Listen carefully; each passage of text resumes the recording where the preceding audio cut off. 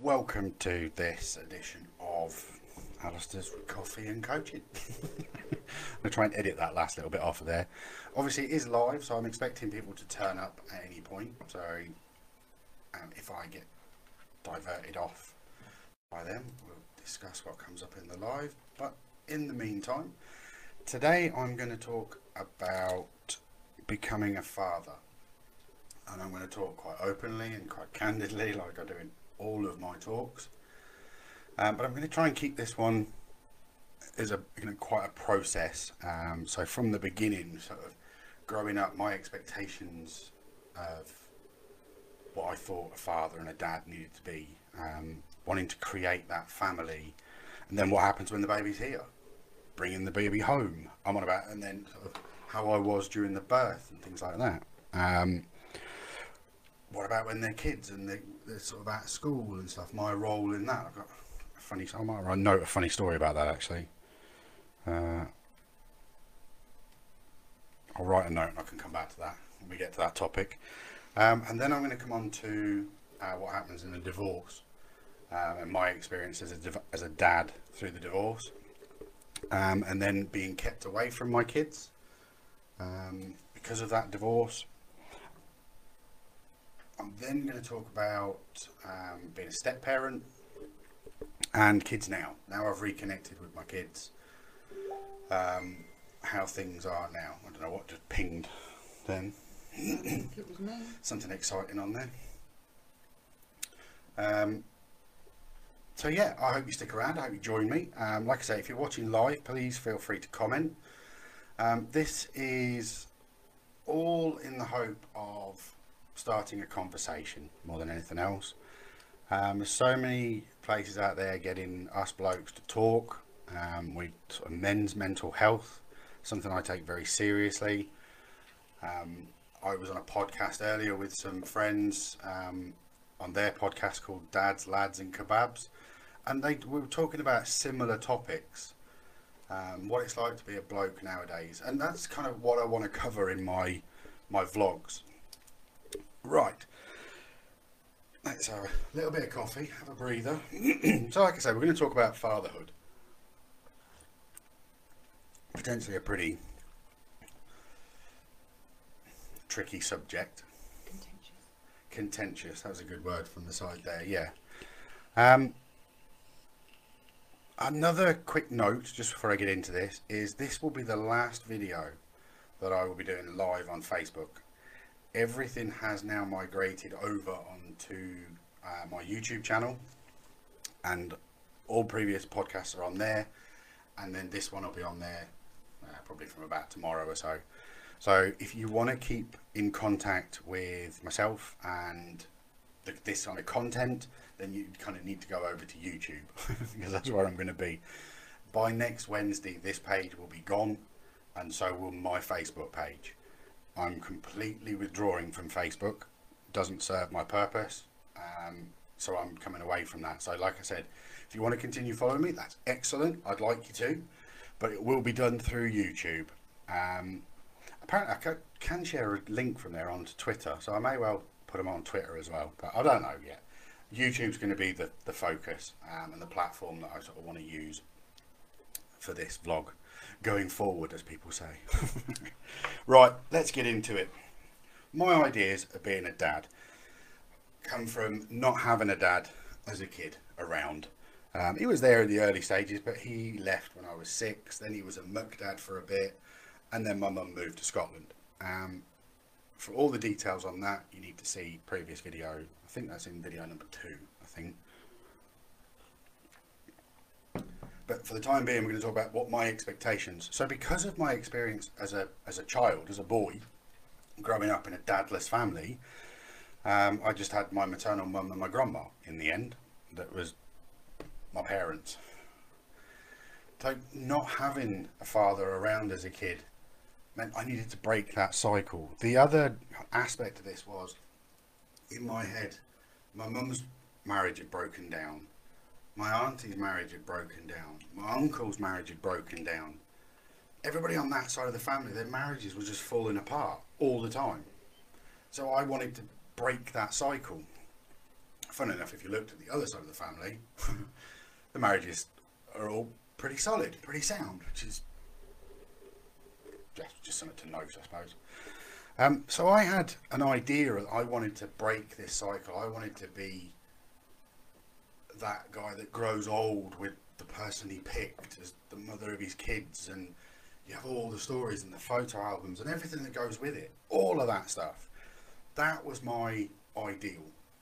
So as a teenager, I wasn't a lad that messed about a lot. It wasn't what I was interested in. I wanted to form a relationship. I wanted to build a family, and I knew that quite early on in my teens, because I wanted to break that cycle. So wind the clock forward a bit. We now get to the point where I moved to England, and it just happened to be that the first person I met was my first wife, and everything was going well. We moved to Scotland. I'd got work up there. Everything was kind of moving forward. So we're having those responsible conversations about having kids. We've got a house there. I've got a job there. It was all kind of going as far as we could see according to plan. So we tried for a baby, and relatively quickly it happened. And that's when she changed her mind. Didn't want to be in Scotland. Didn't want to have a conversation about it. Just moved back to England. And I kind of get it. I understood it. And I could see why it was the right decision and the sensible decision for her to do. It, however, left me completely in the lurch, 500 odd miles away from my pregnant missus. It's like, Jesus, so now what do we do? So I then had to tie up all the loose ends where I was and make tracks to get back down here and then set up again. I've got to get another job. I've got to try and get a house or a place to stay. Excuse me. So the whole process kind of just, as far as I could see, hit a massive roadblock. Where it was like, right, now we've got a baby on the way, but everything else is out of kilter. If you get what I mean. You can see what I mean, yeah? I hope you've all got your coffee, because it is coffee and coaching.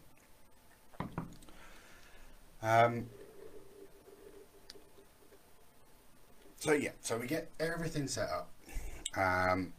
So that pressure is on again. We get, like I said, we get things sorted. Baby number one arrives. I was a very interactive, if you like, father. I'm not squeamish when it comes to the childbirth. I was in the room, involved, helping as best as I could, whether that just be sort of fielding information between the boys, between the midwives and her. But yeah, I was involved. I found it was massively important to me that I cut the umbilical cord.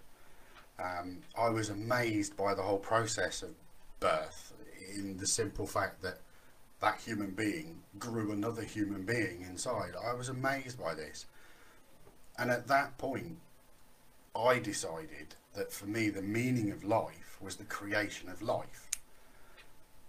And that was quite a serious thing to consider. If you can create something from effectively nothing and give something energy,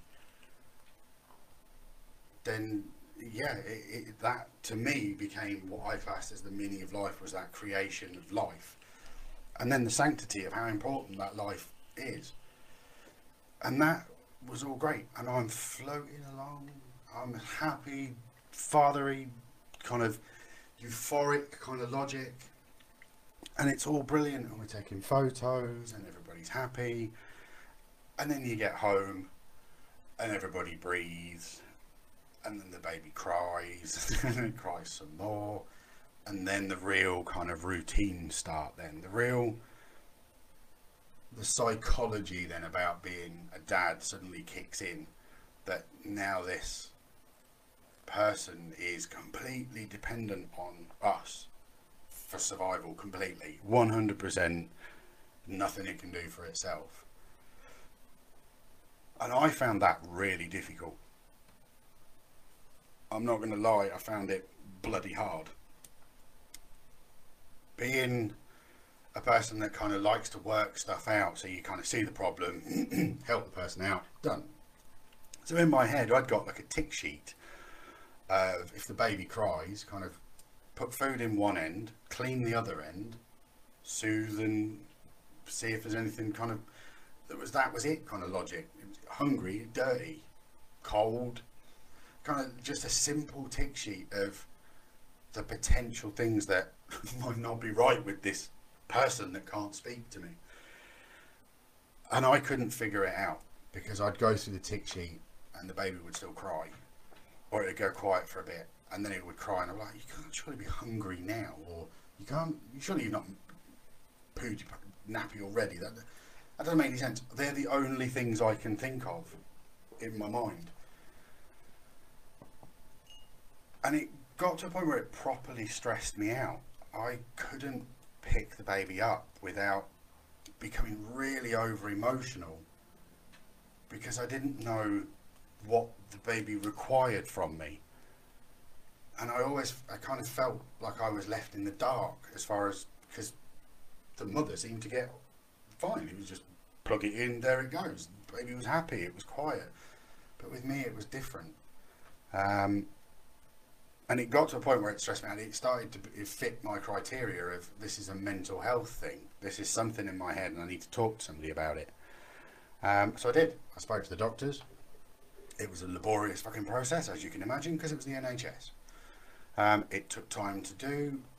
In the meantime, I'd got some information, and then when I spoke to my doctor, we both agreed, well, he diagnosed it and I kind of agreed it was a paternal postnatal depression, which I'd not heard of at the time, and I'm not 100% certain it's an actual term that properly exists. But it was so much like the postnatal depression that was described for ladies, it kind of made sense in a backward sort of way. And once I knew what was going on and I'd read some of those things, I then instigated like cuddle time with the baby, like skin on skin, relaxed time, and tried to kind of stop thinking about what the baby needed and just feel what the environment felt like, relaxed and calm. Or if she was up and she was kind of crying, not allowing her mood to manipulate mine. I'm the parent and I was kind of being controlled by a baby. So we kind of go, yeah, all right, it's ruined my routine. Part of the frustration is, oh, I was trying to watch that on TV and, you know, we've got stuff we're trying to do, and then a baby cries or it needs something. And I kind of juggled that around in my head for a little while until I kind of worked out that I could just take the kid with me. So I would I had a papoose, I think it's called a papoose thing. I used to put Leah in that, just walk around with it. I'd do the hoovering. I'd do whatever I needed to do.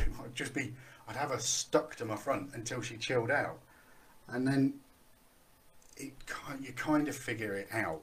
I can't sort of say there was an epiphany moment where I thought, there we go, that's the answer. It isn't. It just slowly got more comfortable.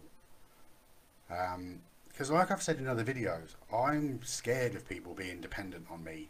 I don't think I'm a particularly dependable person. So to have a child dependent on me, it was scary. It was scary. It still is. Because they're still my kids. Right, let's have a little bit of a coffee. If you're watching this on Facebook while I'm recording it live, hi. Feel free to put a little thumbs up or a heart up the screen. That's always appreciated. If you're watching this on YouTube, a sub, a like, a share, all that jazz, that'd be perfect. Thanks. Right. Then the kids get older and they go to school. By this point, you've kind of formulated a person. They're like a prototype. And you send them out into the world and they go to the school. And it's a weird kind of, again, my brain at the time was, not only have I made a person, I've made a functioning one that's now going to enter the education system.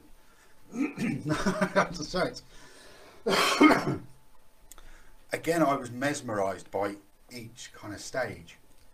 By this point as well, by the time Child number 1 is going to school. We've got child number 2, which I wasn't as stressed out about. I was as involved in the birth as I was with the first, and the same principle. I wanted to cut the umbilical cord. I felt that was important. But what I did do, and it doesn't happen nowadays, people have these kind of gender reveal parties and things that go on and do. I didn't do that. We didn't do that. We didn't want to know until baby's there, until the person arrives and you go, it's one of those. It's a 50-50. So it's going to be one or the other. So we didn't. And it was one of them moments where I sort of looked at, I was fully expecting a boy. Because you kind of go, it's standard issue, girl, boy, or boy, girl. I wasn't expecting. And when Adele turned up, it was like, you give me another girl. And I was like, wow, we've got 2 girls. And then my brain kind of goes, holy crap, and I've got 2 girls. That's like 3 women in the house. And my brain jumped forward years in advance, just in that one moment in the maternity ward. But I bawled my eyes out. I bawled my eyes out with both my kids because I was so mesmerised by the ability of a person to grow a person. Don't get me wrong, I know I was involved, but I didn't do all the growing process. I just planted the seed and then sort of left it. And that was it. I didn't mean that to sound vulgar, but I was trying to unpersonal sort of the logic. So anyway, yeah. So by this point, I'm a little bit more adept. So we get into kind of school age now, and like I said, you've got kind of prototype people that are going to go to the school, and their inputs come from you. So, like I've said before in my videos, kids can only paint a picture with the palette of paint you've given them. So if the ammunition you've given them is to be, I don't know, arrogant and a battler and picking on people, then that's what they're going to do. If they're kind of level-headed, nice looking, what I'm saying is it's down to the parents. It's by the time the kids get to school, they're prototypes you've created, and that's what we did. So kids go off to school, and it didn't take long for my eldest Leah to kind of develop a personality all of her own,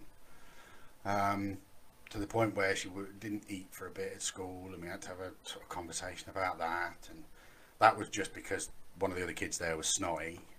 So I got her point totally and agreed with her. So, like, move the snotty kid away, that's just not cool. Then there was the day that she told the teachers that I was a witch.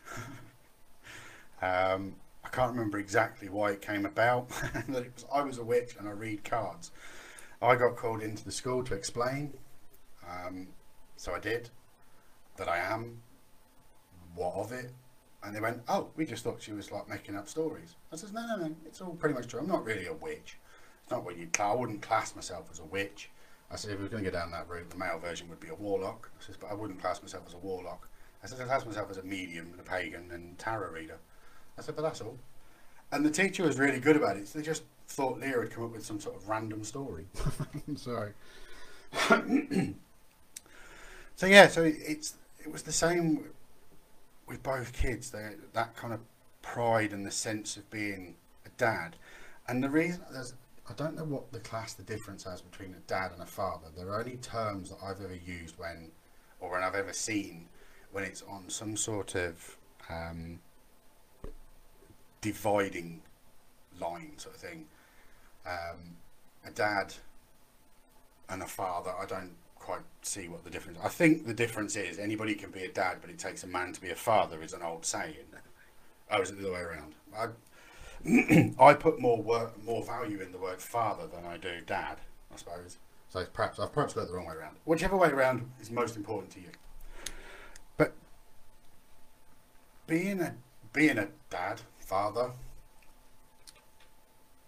it's a tricky balance, because I never wanted to be the authoritarian in the relationship. I never wanted my ex-wife to say, wait till your dad gets home and I'll tell him. So, well, why have I got to be the bastard? If you've got an issue with the kids at the time, tell them at the time. Don't wait for me to get in. So I never sort of wanted that role, if you like. I like the fact that, as far as I can see, I think my girls know that I would protect them to my best of my ability, but I also respect them enough to make the right decisions for themselves. But I'm kind of jumping ahead a little bit there. Right, let's have a little swig of coffee and then we'll get on to the divorce bit. This is the more tenuous section. One other little point. When my second daughter was being born, Adele, in the moment, jokingly, we arrived at the maternity ward at about 8 o'clock. And I jokingly said, if we get this all wrapped up, we can get home for 9 o'clock for Sky Movies. And it was a joke. Everybody laughed at the time. Later on, when we talk about the divorce, that was actually cited in there as a point that I didn't want to be there. It's the way that words get twisted. Let it go. And I'm not bitter about that at all. But I just thought I'd put the record straight and my side of the story across. Like I said, this is quite cathartic for me. But it's also to try and help another person. If it only helps one person, grant I'm done, that's cool. I only need to help one person for that person to help one person, and that for it to just continue. That's how it will go perpetually. Right, let's get into the divorce. Right, divorce. Two parents fall apart and don't want to be together anymore and decide that their relationship is not worth saving. One of the parties at that point decides that they're going to be manipulative, because divorce is code for battle. It's code for I need to get what I can get while I can get it before I get out of it. It's also code for, what did he do? The assumption is always that the bloke has done something. Or it was in my experience. All of this is going to be from my experience. Not out there to offend anybody or pee anybody off. All of this is from my experience of going through a divorce. When you get absolutely character assassinated and have the way you've been with your children thrown at you in court as potentially inappropriate, it's enough to destroy a person. If they haven't got the resilience and the sense of mind to know that what is being said about them is BS, that breaks men down. And I think women know this. And I'm going to say something else that might pee people off. But getting men talking isn't a way of other people getting a way of getting some ammunition for an argument. Getting your husband to open up to you and explain to you what's going on, you have to reserve yourself away from judgment of that, or encourage them to talk to somebody else where they can get it off their chest without judgment. Because when somebody is absolutely throwing everything at you in a divorce and it's a pure character assassination, it's draining. It put me on my knees many times. The Boxing Day, I get a letter to say I won't see my kids for the first Christmas since they were born, 2010. I sat for a good hour and a half just crying on the end of the bed. It's like, what do I do? I've got all their gifts upstairs, I've got all their presents wrapped, I've got everything ready.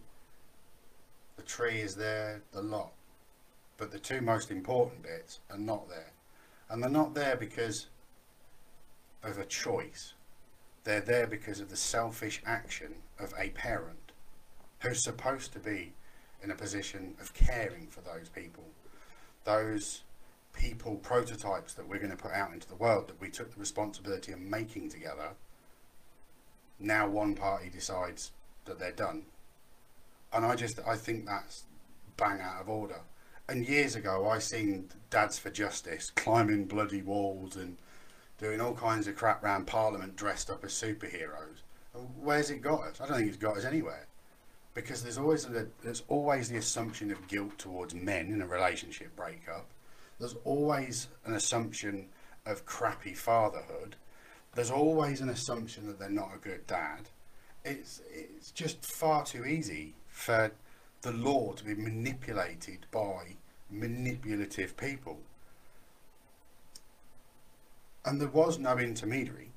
There was no option for me to do. I had no money for a barrister, nothing. So I had to go and represent myself while I try and sit there across somebody who's somehow gone bankrupt but can somehow afford a barrister to stand there and basically lawify me into the ground. What am I supposed to do? I'm fighting a system that doesn't work for me. Every time that the police were involved, I was the one that was suspected of guilt. I wasn't allowed back into my own house. I got told by an officer, PC Cousins, that if I went anywhere near my house, he would arrest me. For no reason. But all these people were manipulated at the time by a person. And that stopped me being able to A, see my kids and maintain a normal relationship with them, B, get any kind of family heirlooms back out of the house. A divorce, when one party decides to be nasty, is just vile. I spoke about friends in the previous, I think it was last week's video. That changes around divorce as well. So, in a moment when a person really needs friends and help and support, they're nowhere to be seen because everybody's got divorced. Everybody's made a decision on which person's right or wrong. And that immediately puts this assumption of guilt on the bloke all the time. And I think it's wrong. And that's most of the time, I think, is why blokes don't speak up and don't talk. You know, it wasn't until it was thrown into a divorce about me being violent that I pointed out to my sister, the solicitor. I was like, hang on a minute, I got stabbed by a fork and my head put through a kitchen door window by said person. But I didn't see fit to put that in the divorce because that's not why we're getting divorced. We're getting divorced because the relationship has broken down. But that wasn't good enough either. I had to have the admission of guilt. I had to accept her telling me that I was an adulterer for her to do it, or else I'd have had to have fought it for 5 years and still not seen my kids. So tell me how the system helped me out in any way. It didn't. If anything, it broke me. The only thing I could do, and the only thought I hung on to, was to maintain my own credibility, have the resilience and faith and hope that at some point my kids would come back to me, or I'd get the opportunity to get to them. And that, for the first one, took 5 years. And it don't get easier every year. Every birthday is a nightmare. Every Christmas is a nightmare. Every Father's Day is just fucking horrible. It's horrible. All because one person wanted to win a war with no moral thought for the effect it would have on everybody within it. We then wind the clock forward another 5 years. So we're now 10 years after a divorce. And I finally get contact with my youngest daughter. And it's heartbreaking because I've missed so much stuff. And I know there's going to be people, I can hear the words in my head because people said it to me all the time. You could have fought, you could have got legal aid, you could have gone to court. The problem is with going to court as a dad, it makes you as the aggressor. You are I tried to phone her up at one point, and while I was having a sensible conversation with her, she had a one-sided argument shouting down the end of the phone at me like I was acting, like I was swearing at her and having a go at her. So she's having a half an argument, if you get what I mean. But I'm at the end of the line going, what are you talking about? Then I cottoned on what was going on, so I hung up. For whoever that was, that play acting was, she sold that by half a telephone call. And it was actually a telephone call about me asking if Leah wanted to run Solly at training at Bretford when I was teaching there. There was nothing going on, but she had the one-sided argument about it. And it was just one more piece of kind of evidence in, I suppose. So in the end, you give up, because it reached a point where I'm damned if I do and I'm damned if I don't. If I don't fight them in court, I'm perceived as not giving a shit. If I do fight them in court, I'm perceived as being the aggressor, because I've got to fight that now. And there's no legal battle that's going to be nice to the kids. There was no mediation ever accepted or granted. I didn't get any information on where the kids went to school. They moved doctors and I didn't get told. When I contacted the school, they'd already been primed that I was some sort of creepy weirdo, and they wouldn't give me any information. The police turned up at my new address and issued me with a harassment order, which I said, well, what evidence have you got for that? What harassment? Oh, we don't need any evidence. It's just a report. So what do I do with this? Well, you sign it. Well, I ain't signing it. It was just literally because somebody could. But going back to the girls, the effect that has had on them. Obviously, I'm here now, so I will help with everything that I can do. But there's that bit in the middle that none of us get back. And I mean that as all four of us. All four people went through something that none of us can get back because of the actions of a person. And I don't care how bad your relationship's falling down. I don't give a shit. When you start dragging kids through courts like that and emotionally manipulate it so that you're saying they're a bad... My mum did it about my dad. Not quite as bad as my ex-wife, my first wife, but enough that it formed an opinion of my dad in my head. And that's irresponsible as a parent. It's not up to us to tell our kids what to think. It's to show them how to think. It's not to teach them what to learn. It's to show them how to learn. We're not making mini us. We're making new people that need their own opinions, get their own lives, get their own story to write down and live through. I took that kind of really seriously, and the actions of the other person I class as selfish, 100% selfish. Yeah, there's a comment just come up. Yeah, it's called parental alienation.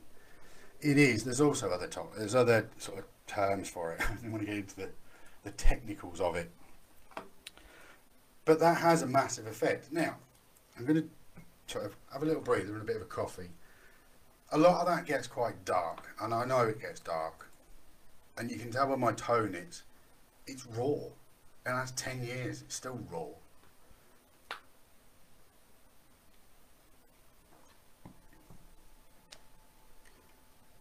In that 10 years, like I said, I made contact with my eldest, Leah, after 5 years. I'll tell you about that actually, because it came up on my phone as a message, and I'd always done what I could. I had fake Facebook accounts, I had fake YouTube accounts, I had fake Twitter accounts, solely so I could keep an eye on them. It was the only way to do it. So I had accounts where I could keep an eye on where the kids were.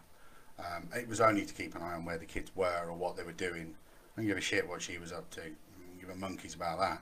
I wanted to know where they were. I used to read my tarot cards for them to give me insight into how they were. Just let me know the kids are all right. People at dog shows, when I used to compete and when I was a trainer, used to come up to me and give me information on how the girls were. So I had plenty of little spies and connections and things like that, but it's not the same as being able to walk up and hug your kid, is it?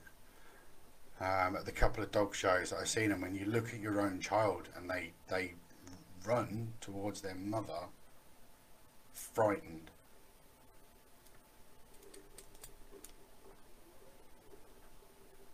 All because of what one person has said. None of that has got anything to do with what I'd done. Incidentally, the relationship actually broke down because she didn't want anything to do with me. Physically, mentally, anything.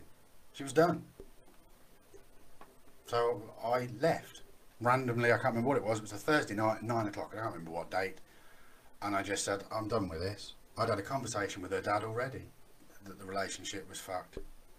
So it didn't come as a surprise. So to act the way that they acted was just pure venom. Absolute venom. During that time as well, I met somebody else. And then entered into the realms of step-parent. And that's an emotional minefield as well. Because you kind of feel attached because they're there, because they're the person's kids. So you're kind of obligated to help to an extent. But over time, you formulate a relationship as a parent, step-parent, extra parent, gifted parent, bonus parent, whatever kind of the terminology. I always said step parent, but I was under no illusions. I said to both the stepkids, at some point you'll shout at me and go, "You're not my dad, you can't tell me what to do, fuck off," or some words to that extent. And when you do, I should just chuckle to myself because that's inevitable. At some point that's going to happen, and it did. And I laughed.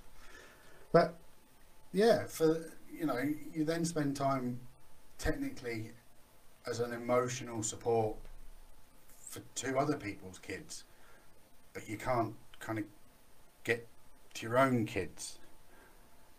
So in moments like Father's Day, they would be good. They would get me like your stepfather kind of cards and things, or a barbecue set or something that was thoughtful and it was nice. But it weren't my own kids. It's, in one respect, it's worth more. And I'm going to say this carefully. As a step parent, you can kind of pull the step parent card and kind of go, nah, I'm going to pull the card, I'm going to take a step back and let the parents deal with this. But there's also times as a step parent you can't, and you have to step up, and you are the emotional support that that child needs. And it doesn't matter whose kid they are, they're a kid, they need your help. You're there, so help. So it became that I regarded myself just as the extra dad. I was the one that they spoke to if they fell out with their boyfriend because their mum was unsympathetic and their dad was probably at work and you couldn't talk about stuff like that. Whereas I've been a life coach for 20 years. So it's, they would talk to me. So I was there for somebody else's kids while I wanted to be there for my own kids. So they kind of filled a void to an extent. But it's tricky if you're a step parent and you constantly feel like you're kind of one step behind. You've got to kind of work your parental role out. Because I think just because you get the term step parent, you have to. I don't think you're under any obligation to parent somebody else's children, even if you are entering into a relationship with a person. If the dynamics change, or they're different, or the kids' emotional attachment changes, then you've got to roll with that because you're there. You're with their, in my case, you're with their mum. You can't just kind of say, well, I only want that person, I don't want everything else. Everything comes as a beautiful package and you become a bigger family. And that happens through generations. I've got 2 step brothers, 2 step sisters. I've got 3 step kids. I was thinking it was 3 or 4. Yeah, 5 grandkids. So, and that's another thing, terminology. Kids will say the words they want to say. I'm only 44. The grandkids turning around and calling me granddad. It's cool and it's cute and I like it. But they also turn around and go, Alistair. And they'll flick between the 2 sayings throughout the day or when they're here. And I don't mind. I don't never correct them because they're both right. I am Alistair. I am Grandad. I am you. Hey. Oi. These are all accepted terms. I don't want kids hung up on terminology for, you know, what they can say and do. Things, you know, there's enough stuff going on. So as a step parent, I tip my hat to you. You're valuable. And, you know, my Mrs. Penny is going to be invaluable to my girls as an extra parent, the gift parent. When you have another relationship and you've got kids from the past, you have to just, it's like a snowball. It starts this big and it just grows, and you just incorporate everybody into it. I'm dad enough for everybody. So that's kind of the step parenting side of things. I'm just looking at the time. I'm just conscious of the time. We're sort of at 40 minutes. I'm not 100% certain this will do an hour. It's quite emotional. A certain amount of emotional turmoil. Because it's a contentious subject. And it's a subject really that will never end. It'll never disappear and it'll never go. But at some point you have to draw a line in the sand, and this is the line I drew, in that I forgave everything that they'd done. And I'll tell you for why. Because everything they did that was aimed at me was a lie. So all it was words. There was no actual physical damage. Mental damage, but that's up to me. I can repair that. That's my own mind. I can sort that. So in a certain degree, I kind of just forgave them. It was like, you did what you did because you felt you needed to do it that way. Whether that person still thinks they did the right thing or not, don't care. It doesn't make any difference at all now. It's the effects of what you did that will have a ripple effect. But maybe that was because I put so much pressure on myself as a kid. Maybe the bit I find weird, and it's something I mentioned to somebody earlier, you go through a process where you meet somebody, then you get a place, or whichever kind of routine this is. You kind of you find somebody, you get a house, you have kids, or you get married, you got engaged. There's all these kind of tick boxes that you have to go through. But nobody at any point talks about the happily ever after, because it's the shortest part of that story. The prince meets the princess, they fall in love, they get the place, they have the kid, they live happily ever after. What the chuff does that mean? It's the shortest little nonchalant, it just doesn't make sense, and nobody prepares for that short little bit of sentence that is, they live happily ever after, because it might not work like that. And in my case, it didn't. Or did it, but just not with that person. So the they was me. So they lived happily ever after, but it doesn't specify that they did it together. Random rabbit hole for you. But right, so now let's bring this up to date. Let's bring this up to now. I've now got the relationship with both my girls. Both my girls understand me. They've been able to pick holes in different things that they remember. They've been able to remember things that they hadn't before by triggering little memories. And we've had time to talk and work stuff out. When we first locked down, to be fair, Adele came and lived with us for 4 months. Was it 4 months? Felt like more. Yeah, it felt like longer, but I think it was about four and a bit months. That was awesome. It gave us such an opportunity to get to know each other as father and daughter again.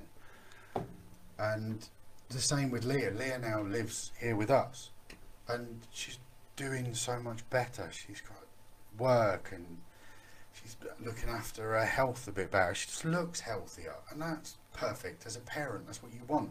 I don't want to do everything for my kids. I'm not a pushy parent. I don't.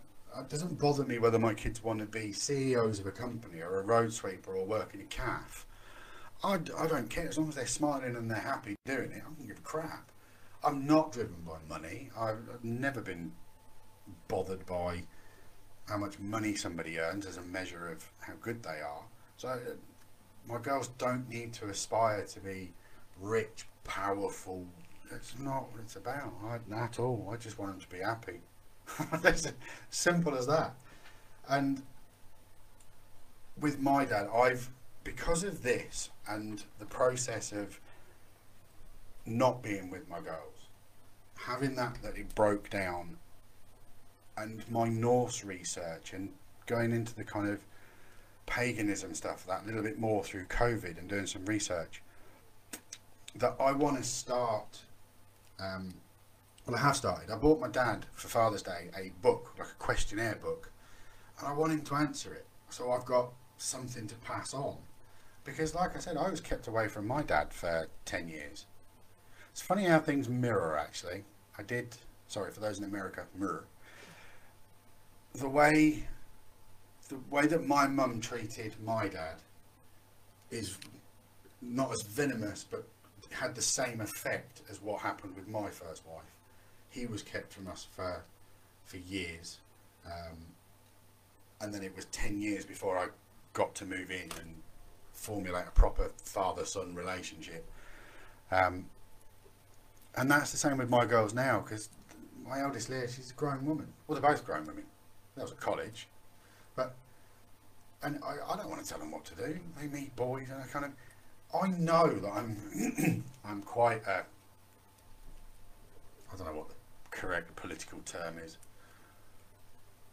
I'm quite masculine in my appearance, and I don't shy away from that. I'm a bloke, and when I'm meeting the boyfriend of my daughters, they need to be that they show me that they're capable of performing the role of being their partner.